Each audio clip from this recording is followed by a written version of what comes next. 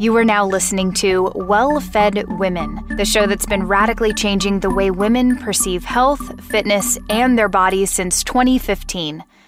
I'm your host, Noelle Tarr. Submit your questions to wellfedwomen@gmail.com, and you can keep up with the show on Instagram at wellfedwomen. Welcome to the Well-Fed Women podcast. This is episode number 291. I am your host, Noelle Tarr of coconutsandkettlebells.com, and I'm here with my co-host, Stephanie Ruper. Today, Steph and I will be discussing hormonal migraines and what might be at the root of that, and also Steph's thoughts, her overarching thoughts, her philosophy about migraines. We'll also be talking about how to go about setting boundaries to protect your health. And we're going to touch on two somewhat popular nutrient deficiencies, iron deficiency and vitamin D deficiency. Speaking of deficiencies, if you, like many people, are struggling with sleep issues, including problems falling asleep and staying asleep, one of the things that plays a big role in sleep issues is magnesium deficiency. As you've likely already heard from many experts I've interviewed on this podcast, the majority of people are deficient in magnesium. Most recently, I had Bree Wisselman on, who is a functional medicine practitioner. I interviewed her on episode number 286. She said that almost all of her patients have a magnesium deficiency when she pulls their labs, which I found just crazy. Largely, this is because stress depletes magnesium, as does pregnancy, and magnesium is no longer readily available via food sources because of soil degradation. Magnesium increases GABA, which encourages relaxation on a cellular level and is critical for sleep. And because stress depletes magnesium, this also means magnesium is needed to support your body's stress response. Because of this, magnesium is one of those supplements that I recommend just about everybody consider. Different types of magnesium have different benefits, and you will likely see much more noticeable benefits when taking a supplement that compounds a variety of different types of magnesium in their bioavailable forms. This is why I love Bioptimizer's Magnesium Breakthrough. It contains 7 different types of magnesium, all in highly absorbable forms. Obviously, we have a great relationship with Bioptimizers and Wade, and I really trust their process and their quality and their people, which is important. And Magnesium Breakthrough is really the first magnesium supplement that has had a noticeable impact on my sleep. So you can get 10% off Magnesium Breakthrough. Go to bioptimizers.com/wellfed, and then be sure to use the code WELLFED10 for 10% off. They also have a money-back guarantee, so they stand behind their product, which I love. Again, it's Bioptimizers, that's B-I, and then Optimizers, OPTIMIZERS.com/wellfed, that's WELLFED, and then you use the code WELLFED10 for an additional 10% off. Usually it's like automatically applied, but yeah, that's exciting. Hi, Steph. Hello. So, how art thou? Yeah, I'm pretty good. How art thou? Fantastic. I would like to talk to you about your surgery coming up. Yeah, I'm getting surgery. So you've talked about this briefly, and you mentioned the last episode that we did together that you were having bank account issues because you're moving money around for the surgery. So you obviously had your final sort of, what do you call it? Consult. That's a good word. And you decided to go with it. Talk to me about that and how that went and all the things. Yeah, well, it was good. The doctor was very funny. I was like, so there's this thing I'm experiencing where if I press on my nose and I make it a little bit more straight, my headaches go away. And I voiced this to him like it was a big deal. And he was like, yeah. Duh. He was like, yeah. Okay, yeah, which is funny. And, the last time I was on the podcast, you and I, we did a lot of talking about the vagus nerve. And I am so much looking forward to this because, when I don't know to what degree I described my physiological issues with the podcast in weeks prior, but as a brief recap, my nose is pretty curved and the cartilage creates like a C shape, which blocks my airflow a little bit. It makes the air go through the nose at it hits more surface area, which means that the air that goes into your sinus cavity is drier than other people's, which causes sinus inflammation because dry air inflames the sinuses. And when the sinuses get inflamed, they squeeze, and it squeezes your blood vessels, which I think is a contributing factor to my headache. A. B, on the other side, the reason this part of my nose is curved is because up near the top, it is shattered, smashed. I'm not sure what the technical term is, but like the bone broke we have no idea when, but possibly even before I was born. The bone broke and it grew back larger than it normally would and blocked the little airway on that side that goes down. So anyway, I've never, due to those two things, I've never taken like a very deep breath. And when you struggle to breathe, I have a snoring strip on my nose right now. It like pulls your nostrils out. Really? You know? Yeah, and that's helpful. I'm like, wow, this is great. But when you struggle to breathe easily, when you don't have a straight, narrow whatever, then I think what I experience is the rest of my body like tenses up a little bit every time I inhale and exhale. And in order to get the benefits of breathing deeply, it has to be kind of easy and you have to be able to exhale completely. But I never really exhale completely because it like takes extra effort from my muscles and stuff because So anyway, my hypothesis is that I have pretty much never had like a solid baseline vagus nerve activation through my breathing. Because when I make my nose straight, when I breathe, I'm like, oh, that's the stuff. So, and that's only fixing one side. It's not fixing the other side. Oxygen, man. Yeah, well, it's oxygen. It's oxygenating your body, but it's also providing an ease for this experience of deep breathing, which I'm hoping will help me sleep and will help me relax a little bit more, will help me trigger my vagus nerve, which will decrease my headaches. So this is all the reasoning that's going into this, and I'm so excited. It's 3 weeks from today. So by the time you hear this, it will have been done. And what's the recovery time like that? Yeah, I'm stoked. And yeah, so the overnight they leave a lot of stuff in your nose. So you have to breathe through your mouth. You can, I'm arranged, fortunately, a friend of mine's father is an anesthesiologist who lives in London. So I'm going to stay with him in London overnight. And then in the morning, they take the stuff out and you have like a little splint, like you have a cast on your face for a week.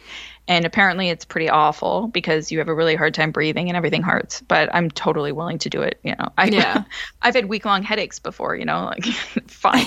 So, yeah. So it's a week and then they take it off and they advise you have to sleep on your back and no contact sports. But salsa isn't happening. It's the perfect time for me to get this done. So, yeah, I'm really excited. And then after a few weeks, the doctor told me that once he takes the packing out of my nose, so the next morning, I will be able to tell that my breathing is different, even though it'll be harder because everything will be swollen and stuffy. I'll still be able to notice. And then increasingly throughout time, it'll keep getting better. So that's the hope. The stats on this are pretty promising. Nothing is perfect. You never know for sure. But I'm really looking forward, and I'm feeling pretty comfortable about it all. I saw you posted about it on Instagram. Yeah, on the Health to Empower Instagram page. I did not follow up. Did people ask a lot of questions, or were they just saying good luck? Or you know what? It was amazing because when I first started talking about this with a lot of people, I was met with a lot of resistance, and that's fine. I totally get it, and everybody's just looking out for me. But when I posted this on Instagram, I first posted it to my Philosophy Stephanie Ruper account, my personal account, and I got, at least 10 people commenting, maybe more, maybe 20, commenting saying, wow, I did this, or wow, my partner did this, and game changing. And, or I used to work in an ENT unit, and pretty much everybody who comes through says their only regret is they didn't do it sooner. So that was really great to hear. I actually I didn't really get any questions, but I did, at least I'm not sure. I haven't checked the Health to Empower response since reasonably soon after posting it. But at least on my other page, I didn't really get questions. I just got people saying like, yeah, go you, So cool. Yeah, it was affirming. Wonderful. Mm-hmm. That's something new and special. No judgment on Instagram. Who would have thought? My peeps are, our peeps. Yes. Audience. Aw. I have some very exciting news about a project I have been working on with Grassroots Farmers Cooperative. Most of you are well aware of how much I love Grassroots Co-op and what they're doing for regenerative agriculture. They have set up a system where you can order incredibly delicious, 100% pasture-raised meats directly from small-scale family farms in the U.S. from their website. Now I have been working with them on a special limited edition Well-Fed Women box specifically for this community. The Well-Fed Women box from Grassroots Co-op is an assortment of my favorite cuts of meat inspired by my recipes. The cuts are affordable, easy to cook with, and give you the most bang for your buck. For example, the grass-fed ground beef can be used to make my easy mini meatloaves. And the chicken thighs can be used to make my sheet pan chicken, broccoli, and sweet potatoes. The box includes 7 varieties of meats, including other popular cuts such as sirloin steak, chicken tenders, and of course bacon. All of this is bundled at a 15% discount. Yes, which I'm so excited about because it's an incredible deal for such high quality meat from farms that provide full transparency in the work they do. To get the Well-Fed Women box, which is at a 15% discount, go to grassrootscoop.com/wellfed. There is limited stock and no subscription is required. Again, that's grassrootscoop, COOP.com/wellfed. Tell me, so Ashley, and when I posted questions, we had a question from Ashley Main, and she goes, I want to hear more about Stephanie Ruper's dancing. I think one of my goals for September is to learn salsa, Latin, bachata, etc. Dancing all month long. I'm sure she learned originally, but I'm a little type A. I plan to find lots of YouTube videos. And then I have my note under this, which is like, Steph, didn't you have a website at some point dedicated to this? So like, I still do. Do you have dancing still going on? Are you dancing? Well, I'm not partner dancing because it's not allowed. And oh yeah. Didn't even think about that. Wow, that's like the thing, Yikes. It's a really big deal. Dancers are struggling right yes now. Yeah, we're all struggling. There's this I put up a Facebook post like 10 years ago, and I just got one of those notifications that's like, I guess it wasn't 10 because wasn't salsa dancing at this point, maybe 5 years ago, and it came up as a memory, and I had said, has anybody ever gone more than 8 days without dancing? What are the symptoms? I think I'm dying. It was 8 days. And now it's been like 6 months. Way almost. Too many. So yeah, it's a long time. I love it so much. Absolutely. I think it,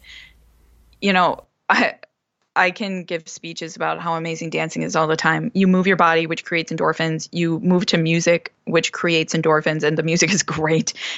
You communicate with other people empathetically, and you get to learn how to listen, and you laugh together and connect, and there's vulnerability and playfulness. And literally, there's so many things involved in social partner dancing that help you feel good and make you healthy, So I'm a huge proponent of it.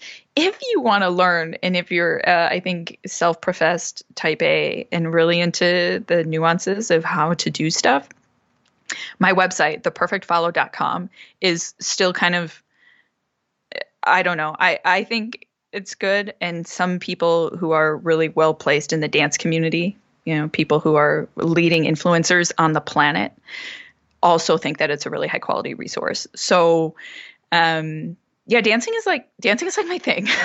It's a really, really high quality resource. I don't teach moves, but I teach like how to how to position your body and that sort of thing. And if you follow me on Instagram at Stephanie Ruper and you drop me a DM about wanting to learn how to dance, I promise you that will be something that I will be very interested in responding to. So, yeah. That's how to win her over, folks. Mm-hmm. Yeah. So no underground secret dance sessions? I think people are doing it. Yeah. I have not. If I were living in London, I don't know how careful to be on this podcast. If I lived in London, I would probably try to find a way to dance in a way that was safe. Have one person or two people that I danced with or something. I think I would, outside or whatever, with hand sanitizer, and that's something people do. We have this thing in the UK where you have bubbles, where there's like a few people that you can see currently. So I would probably have a dancer in my bubble, but I don't. And I actually have not danced since actually the night before lockdown started here in the UK. So, yeah. Yeah, I hear you. I didn't even think about that. I don't know why, but it's like you can't. You don't have to think about me all the time. I do, though. Well, I'm just saying, like, dancing is something that is largely done with another person. So if you're not quarantined with one, what do you do? So I know people who are married to or partners with dancers, the rest of us are so jealous because they're maintaining their technique and they can practice and stuff. Yeah. I've been wearing stilettos around just so I can keep my muscles capable, Anyway. Yeah. Okay, the perfect follow it's called theperfectfollow.com. Very cool. Okay, let's get to our question. Let's talk about migraines. I really want to hear from you about this. So question number 1 is from Catherine. She says, can you talk about hormonal migraines? That was basically it. And the last time that we talked, you were saying you wanted to write, what is it? Migraines Unlocked? Headaches. Oh, Headaches Unlocked. Talk to us about headaches, girl. Yeah. So that's how I answer all questions, by the way, if you haven't listened to 300 episodes of this yet. Yeah. So headaches. Unfortunately, the relationship between hormones and migraines is my least well-educated area of knowledge in terms of headaches and what causes them. It's definitely a thing that at certain times in the menstrual cycle, you can experience increased migraines. Is it like, and I would ask at what point in the cycle, right? That wasn't communicated, right, Noelle?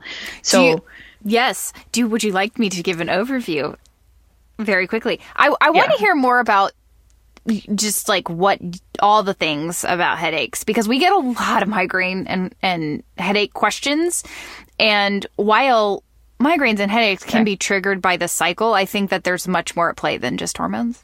Great. Yeah. Okay. So hormones definitely can exacerbate the problem via a wide variety of mechanisms that, again, I'm not like super well acquainted with, but allow me to explain my theory of headaches, and then maybe I won't have to write Headaches Unlocked. So you have pain receptors in your head, and there is actually a part of your brain that literally deals with pain receptors, like that deals with pain in your head, right? It's just a part in your brain that deals with nerves in your head. And it happens to be very close to things that can make you nauseated in your senses in your brain. So there's a number of different ways, by which migraines and headaches generally happen. But the primary problem is twofold. The nerves in your head, right, being pinched or inflamed, that's a really big problem. And then you can also come at it from the other direction, which is the head pain area of your brain getting like lit up like a lightning storm, right? So, and that's kind of more associated with the migraine stuff, but my personal experience is that I often move from whenever I start getting very light headache, I know I have to intervene because it's gonna go all the way to such a point that the pain part of my brain is activated enough that I get migraine-like symptoms, right? So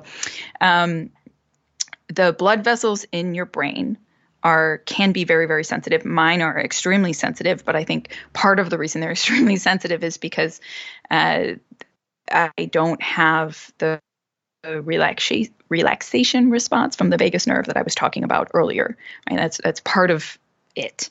Relaxing your body, turning on the parasympathetic response will decrease your blood pressure and remove pressure from hitting your little blood vessels, right? So the nerves in your head, I should have led with this, the nerves in your head, in your skull, covering your skull, are squished between your blood and muscles.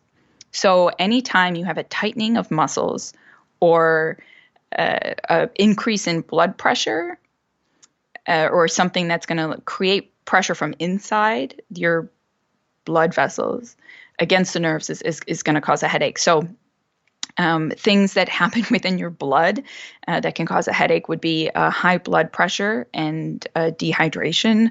Of course, those two things are pretty high up there. Of course, having a big stress response, having anxiety, that sort of thing can create this effect of higher blood pressure and more stress more pressure being put on the nerves in your brain, which then cause pain, right? You're just squishing nerves and that causes pain.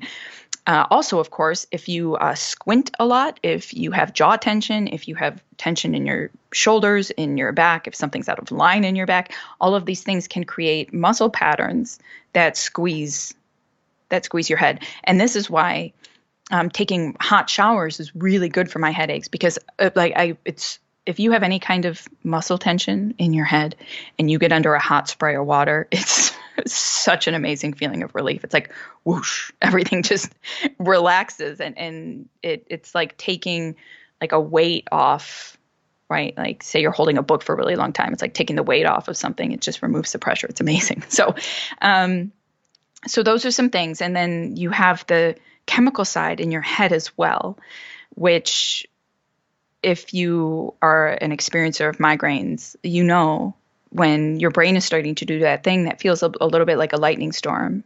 My personal experience of migraines, like a classic migraine, is I get a aura. It's a tiny little circle that starts in the middle of the right side of my vision. And it's red, green, and blue triangles that make a circle.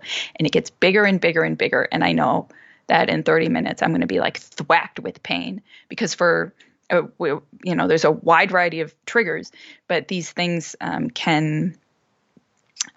will cause some sort of hyperactivity in your brain, which then infects the pain area, and nausea and having trouble seeing, right? I definitely get blocked vision when I have this aura. So those are all things that can create this lightning storm. But you can also have increased problems in your brain based on your neurochemistry. So if you don't have adequate magnesium in your brain, you're going to have an upregulation of excitatory neurotransmitters. If you don't have enough GABA, if you don't have a proper balance of serotonin against other neurotransmitters, these are all things that can create upregulatory, hyperexcitability in your brain, which will then, of course, tip you over the edge into some kind of pain for your headaches. So my personal way of dealing, and I also, one thing that does that for me is bright lights is a really huge trigger for me, and that's neurochemical. It's not because I'm squinting. It's because the bright lights trigger that part of my brain. And well, I also squint, but there's so many things on these lists. Many kinds of foods, aged foods, will increase tyramine, which can trigger migraines and head pain. So aged foods, chocolate is really big on that list. It's got a lot of tannins in it. And aged foods also includes alcohol that's been open for a while, except wine, I think, because it's fermented. But aged foods, cheeses that have been left open for a while, like that sort of thing can be. I've gotten migraines because I had cheese that was open in my fridge for a couple of weeks. So that sort of thing. Coffee, I mentioned. Caffeine helps people with migraines because it constricts your blood vessels.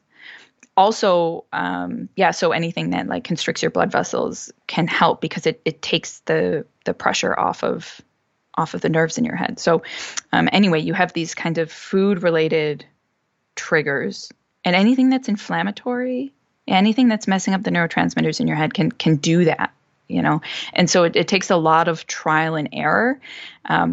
I want to give you a list of foods that bother me, but I'm probably going to forget. Anything that's really dehydrating, huge problem for me.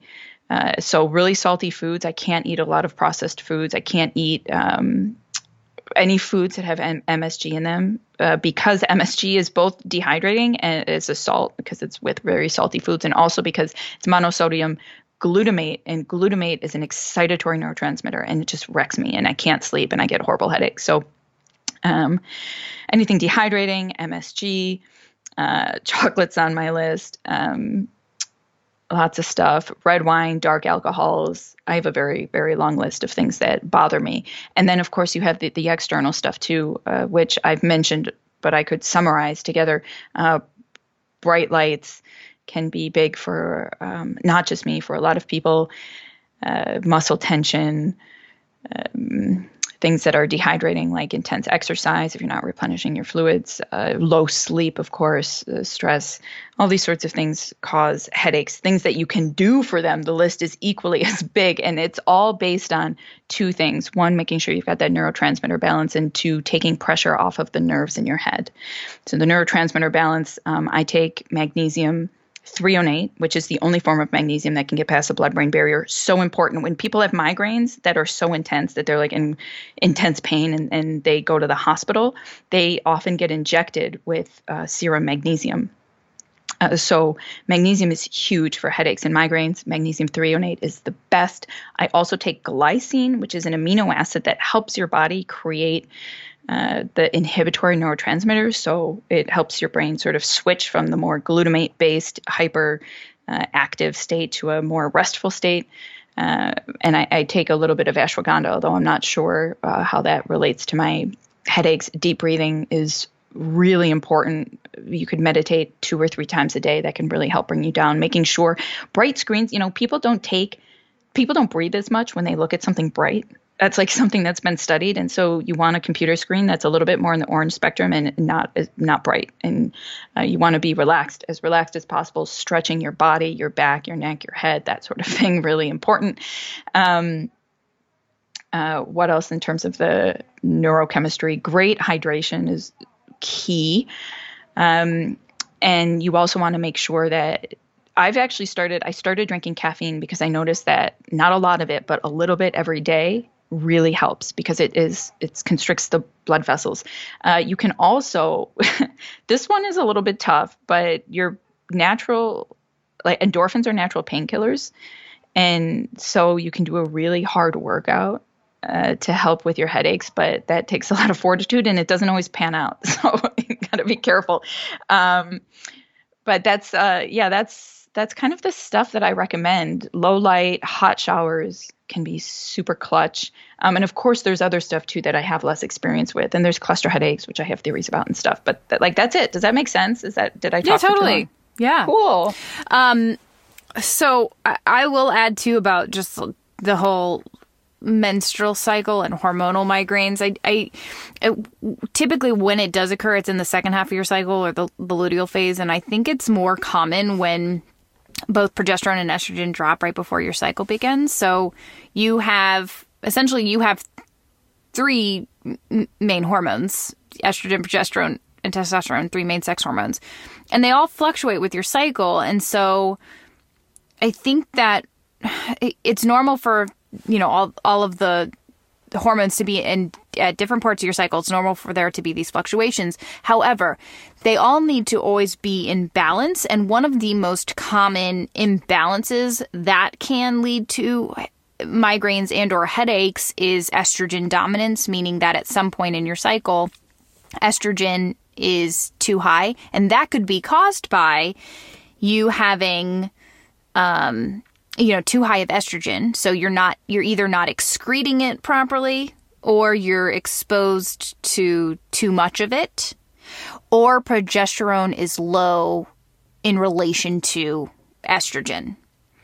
So that's the typical hormonal imbalance. And one of the main symptoms of estrogen dominance is headaches. And I don't know if it's considered to be migraines as well. Headaches is a symptom. Migraines are much more intense, obviously.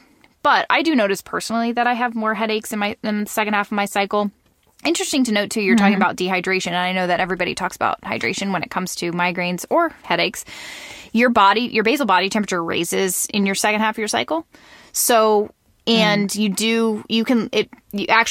you're working out, for example, in the second half of your cycle, you actually have an increased, there's very limited studies done that show that you have, you could potentially, your body temperature, the raise in that body temperature, your ability to work out as hard or and do so while remaining hydrated is reduced. So you just have to kind of remember to stay more hydrated if you're working out hard in the second half of your cycle, which could, potentially lead to further dehydration, especially if you're eating foods that are dehydrating. But I have noticed that too, especially it's just all kind of, and that's what I'm saying, or that's what I was saying before when there's just so much at play. So obviously hormones can be a big part of that. Estrogen dominance can be a big part of that. But there's more to the story. It's likely a cause of, or it can be triggered by one small thing, but other things sort of tip the scale. So, estrogen dominance, to get things back into balance, you have to, one, remove endocrine disruptors and xenoestrogens in your life. I don't know if I should go into this, but maybe I'll just touch on it slightly. The most common source of endocrine disruptors, which are essentially they're compounds that act like estrogen in your body, are skincare and cosmetic products. Where do I put that S? Cosmetic products.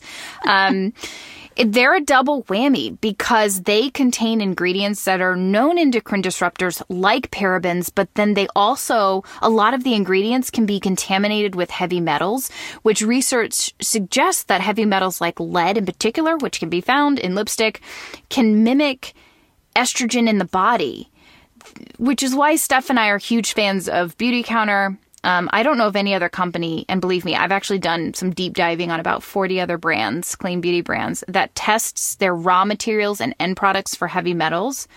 So, clean beauty can be more expensive, but if you are trying to support proper hormonal function, hormonal balance, and you are struggling with either heavy periods or just you're not totally sure, maybe you have some of those symptoms of either PMS or estrogen dominance, because I've been doing a lot of research about PMS and PMDD lately.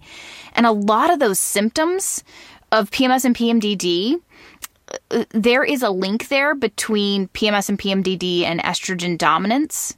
It's not clear. There's not a lot of research, but it does seem like there could be a strong argument for estrogen dominance sort of being at the root of all of that.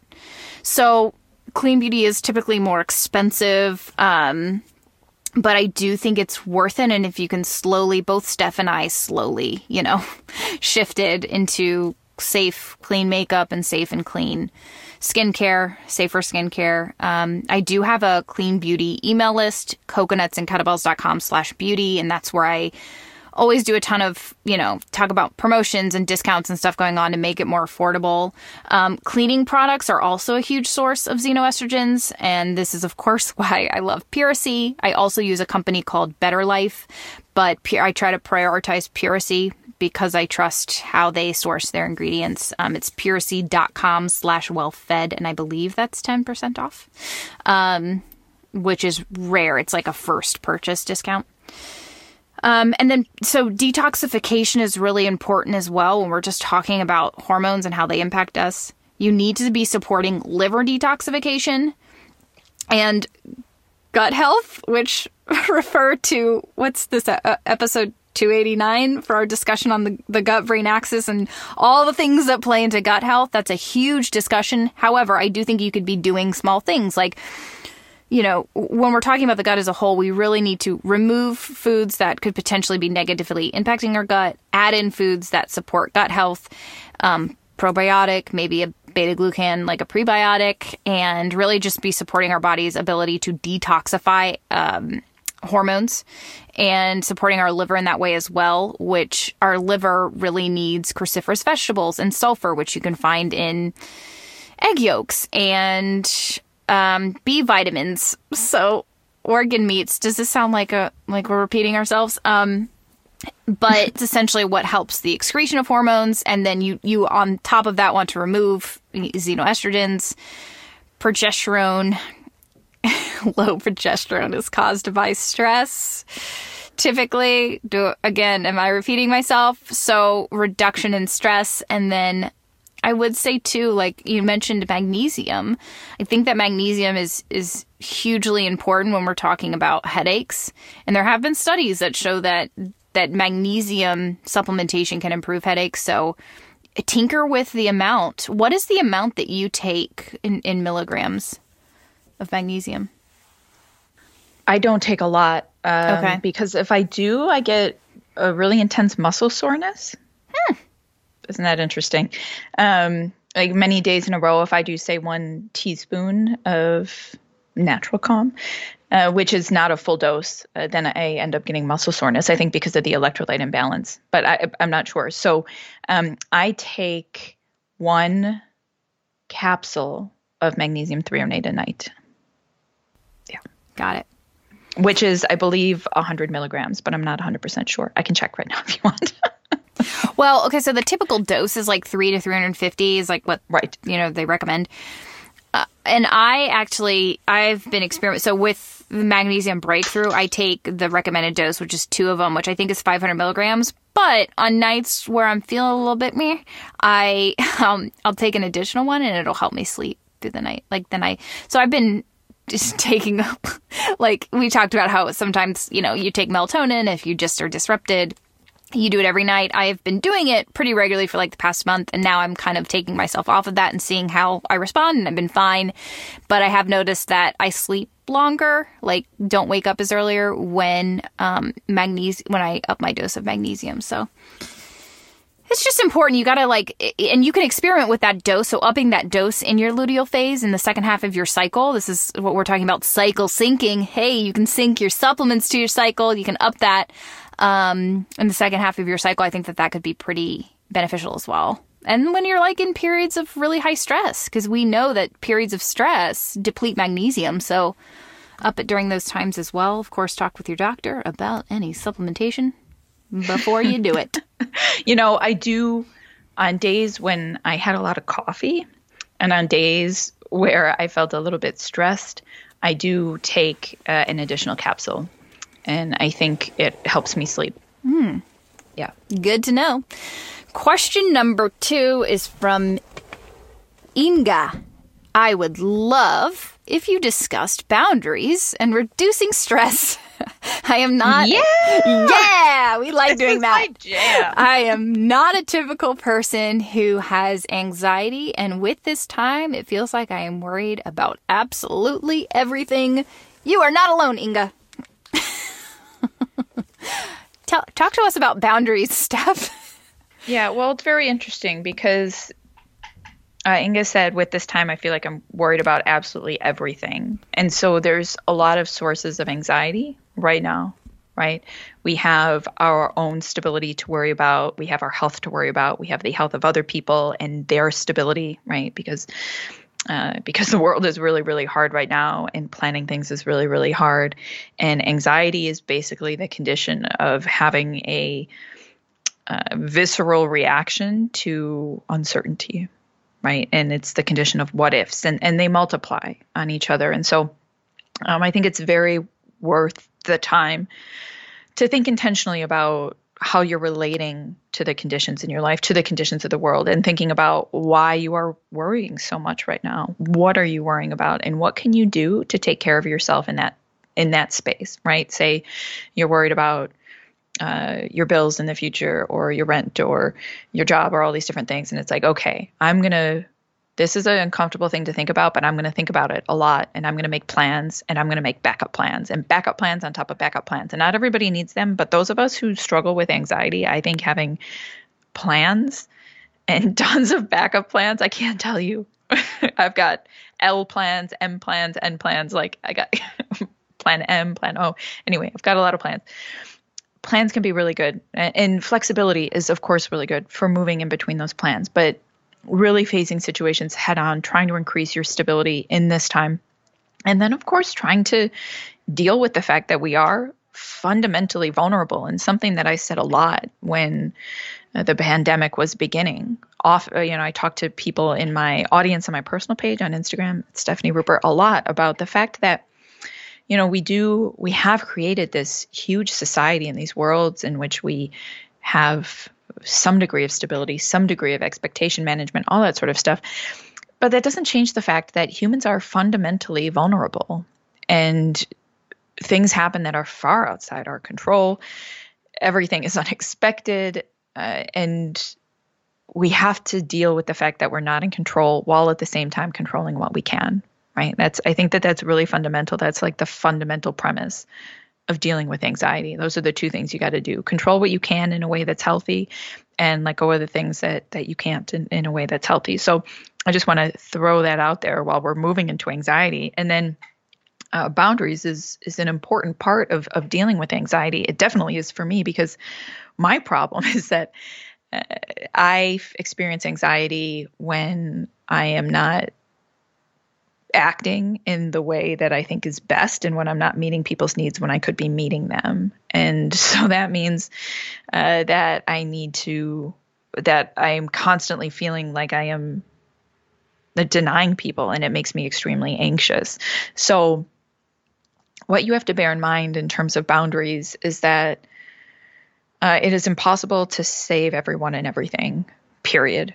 It literally is. And as much as I think that being a good person means showing up for other people, right, and learning how to die to one another's needs, as much as I think that that's very important for being a good person, you're also a person. So my personal way of thinking about this, and I actually think it's going to be one of the foundational principles of this book that I'm writing on the meaning of life, is harmony, right? The goal is to harmonize your good with the good of other people.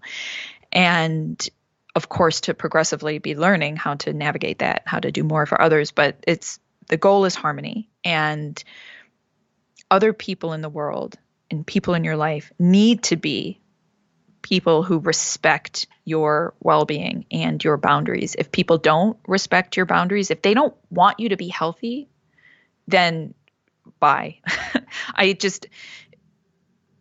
If you say to somebody, this is something I need in order to have emotional health right now, and they demand more beyond what you're saying you can do, that's a good thing to have a conversation about. And if it can't be fixed, to question your relationship with that relationship, right? I think that that's extremely important.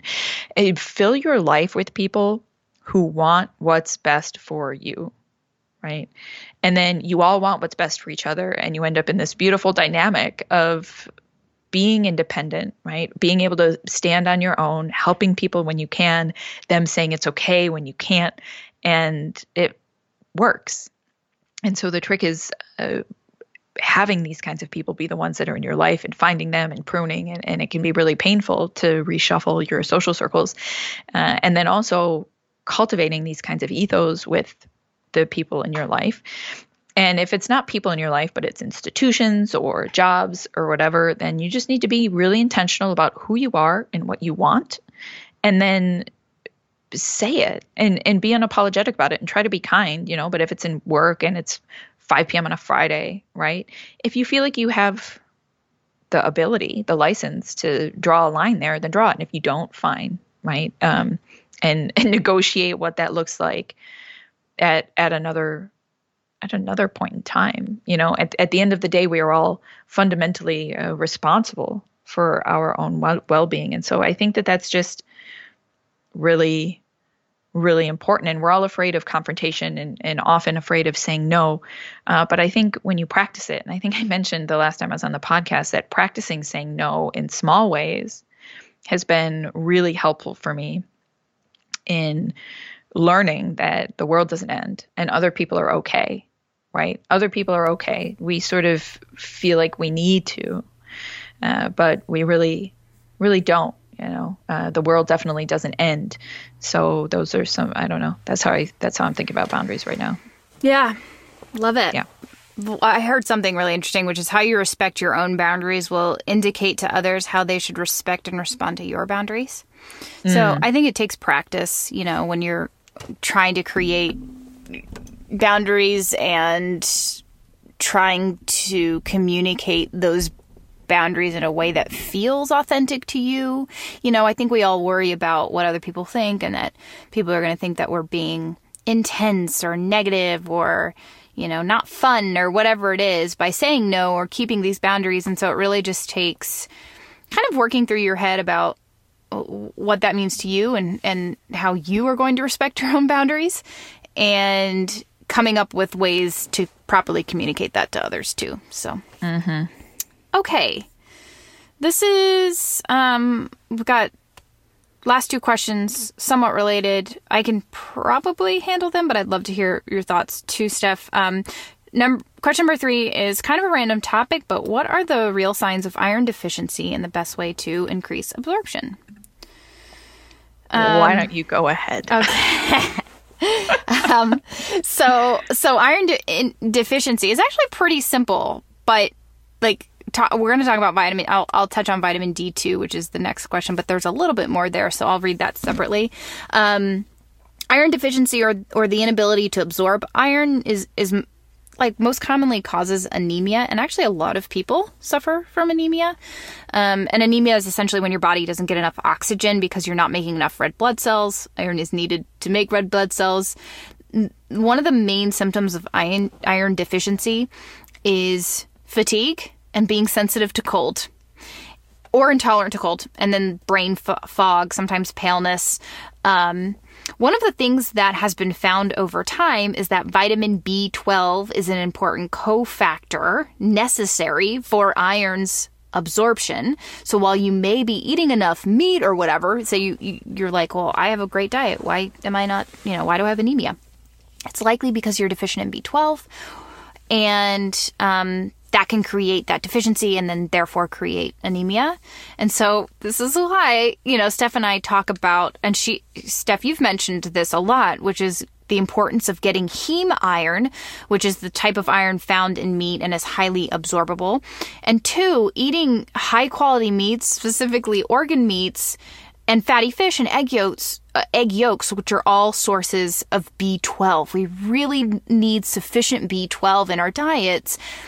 And that's a really common deficiency because a lot of people have moved away with the fat-free movement. A lot of people moved away from egg yolks. Everybody egg white omelets, and nobody eats any sort of good sources of heme iron anymore. So green vegetables are not a great source of iron since they only provide non-heme iron, which is, it's hard to absorb. And so at the same time, there also could be some conditions which inhibit your body from being able to properly absorb iron and or B12, which would be things like celiac disease and, like gut infections, H. pylori. But also some studies have showed that psychological stress reduces iron absorption in the gut. So there's that, which I, again, refer to the episode we did last time, 289, for how psychological stress and the gut-brain connection all works together. Gut-brain axis works. And then also proton pump inhibitors, which are basically, it's a medication that sort of suppresses proper stomach acid production. And also antacid use in general can cause vitamin B12 malabsorption. So if you think about the number of people who are really struggling with heartburn for a variety of reasons, and then they end up taking proton pump inhibitors or they end up taking antacids, that actually suppresses vitamin B12 absorption because stomach acid is really needed for vitamin B12 absorption. So this is why we are big fans of treating the root cause instead of, turning off bodily processes to treat. Anything else from you on the iron side? No. Okay, so let me jump to the question about vitamin D. This is our last question. It's from Meloche. Imogen. Gluten sensitivity or food allergies and how it affects vitamin D and others' absorption. I've taken several rounds of negative vitamin D supplementation with only minimal improvement in vitamin D blood test results. I'm also not being very diligent about avoiding gluten and dairy, which I know I have at least some sensitivities to. Is there a connection here? She also mentions, and this is something we talked about in our last episode, which is she knows she'll feel better when her body functions better. She knows she feels better when her body functions better without gluten and dairy. She says, but eliminating them triggers restrictive and dieting food behaviors that are also bad for me. I have appreciated the notion that if you're cutting them out for a medical reason, this is different than restriction of diet culture. And yes, it is. I would imagine that you probably know more about the relationship between sensitivity and vitamin D. But I'm not like gluten sensitivity versus vitamin D supplementation. There's so much that goes into taking vitamin D and making it sure that it absorbs properly, right? I can't imagine that gluten would be the only factor in trying to make sure that that works right? Yeah, I mean, it's not super simple, but I think you need to think about what type of, so like go back to the basics, like what type of vitamin D are you supplementing with? I think that's important. And also an important cofactor here is K2. So whenever you supplement with D3, it needs to have like a K2 component to it. Which is why we always kind of talk about that. And if that's true, I mean, there's just a couple other things to think about. So like vitamin D is a fat soluble vitamin. So to absorb it, you have to have a gut that is able to absorb dietary fat. So if, like, for example, if your gallbladder is removed, that may create issues. If you have problems digesting fats, a lot of people do. You may have issues. So potentially a supplement, like a beet supplement, that would help you absorb fat better. Or if you don't have a gallbladder, you need to be taking, bile salts to help your body be absorbing fat. But then also gut issues, like gut infections, can also create issues where the gut can't properly absorb vitamin D. And I know we've talked about this before, but obviously sunlight is the best source of vitamin D, but a lot of us are staying inside. We're wearing sunscreen, so we're not getting that. So vitamin D is synthesized by cholesterol from the sun. Most research shows that you really need to be outside, expose your body, like a good portion of your body. So, in a tank top or whatever, for only like 5 to 30-ish minutes, depending on how you, depending on what your skin tone is and your skin color and how your skin actually absorbs the sun. So when I get tanner, I might need a little bit more time. But 5 to 30 minutes, I would say 5 to 15 minutes really is all you need to get your daily dose of vitamin D from the sun. So, I mean, essentially you could do that. And then of course eat fatty fish and egg yolks and that sort of stuff along with a supplementation protocol. Yes, I agree. I mean, yeah, it's definitely the most efficient way, or way you can be most sure that you're getting vitamin D, Yeah. And I wouldn't jump to, so I think that one of the interesting things of, I wouldn't say diet culture, but just like, look, I know dairy and gluten can be rough. We talk about it in terms of like it being an elimination, important foods to eliminate, mostly because, and again, we talk about this in our book, there's a lot to this, mostly because they are typically really poor quality and highly processed. So yes, removing dairy and gluten might help your gut health. I don't think that is to blame here for your body not absorbing vitamin D. I think that's oversimplified. And sometimes I think we jump to that too quickly.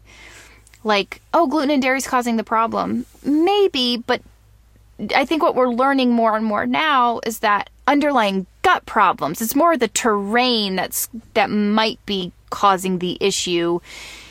And if you were to sort of heal those underlying issues and or just make sure you're eating more nutrient dense options like grass-fed cheese or, whatever, that would be helpful. But I don't think that that's why you haven't been absorbing vitamin D. There might be other root causes there.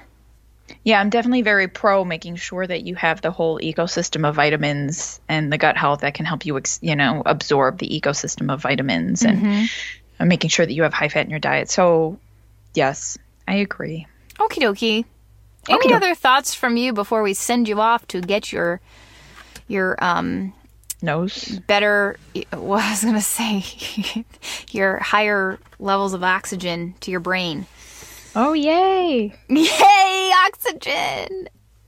I'm very excited for you. Yay. So, will that be a thing? I don't know. Maybe we'll need to do one more because I don't want to be like, hey, how was surgery? Can you record tomorrow? So, we might record one more time, but maybe when we come back, you'll have more oxygen and your nose done. Okay. Thanks, guys, for being here. From Stephanie. Go to healthyempower.com for more from me. Go to coconutsandkettlebells.com. Make sure to join our Facebook group. It's called Well-Fed Women Holistic Health Community. You can search it and just request to join. We'd love to talk to you there. Thanks, guys. We love you. We will talk to you next week.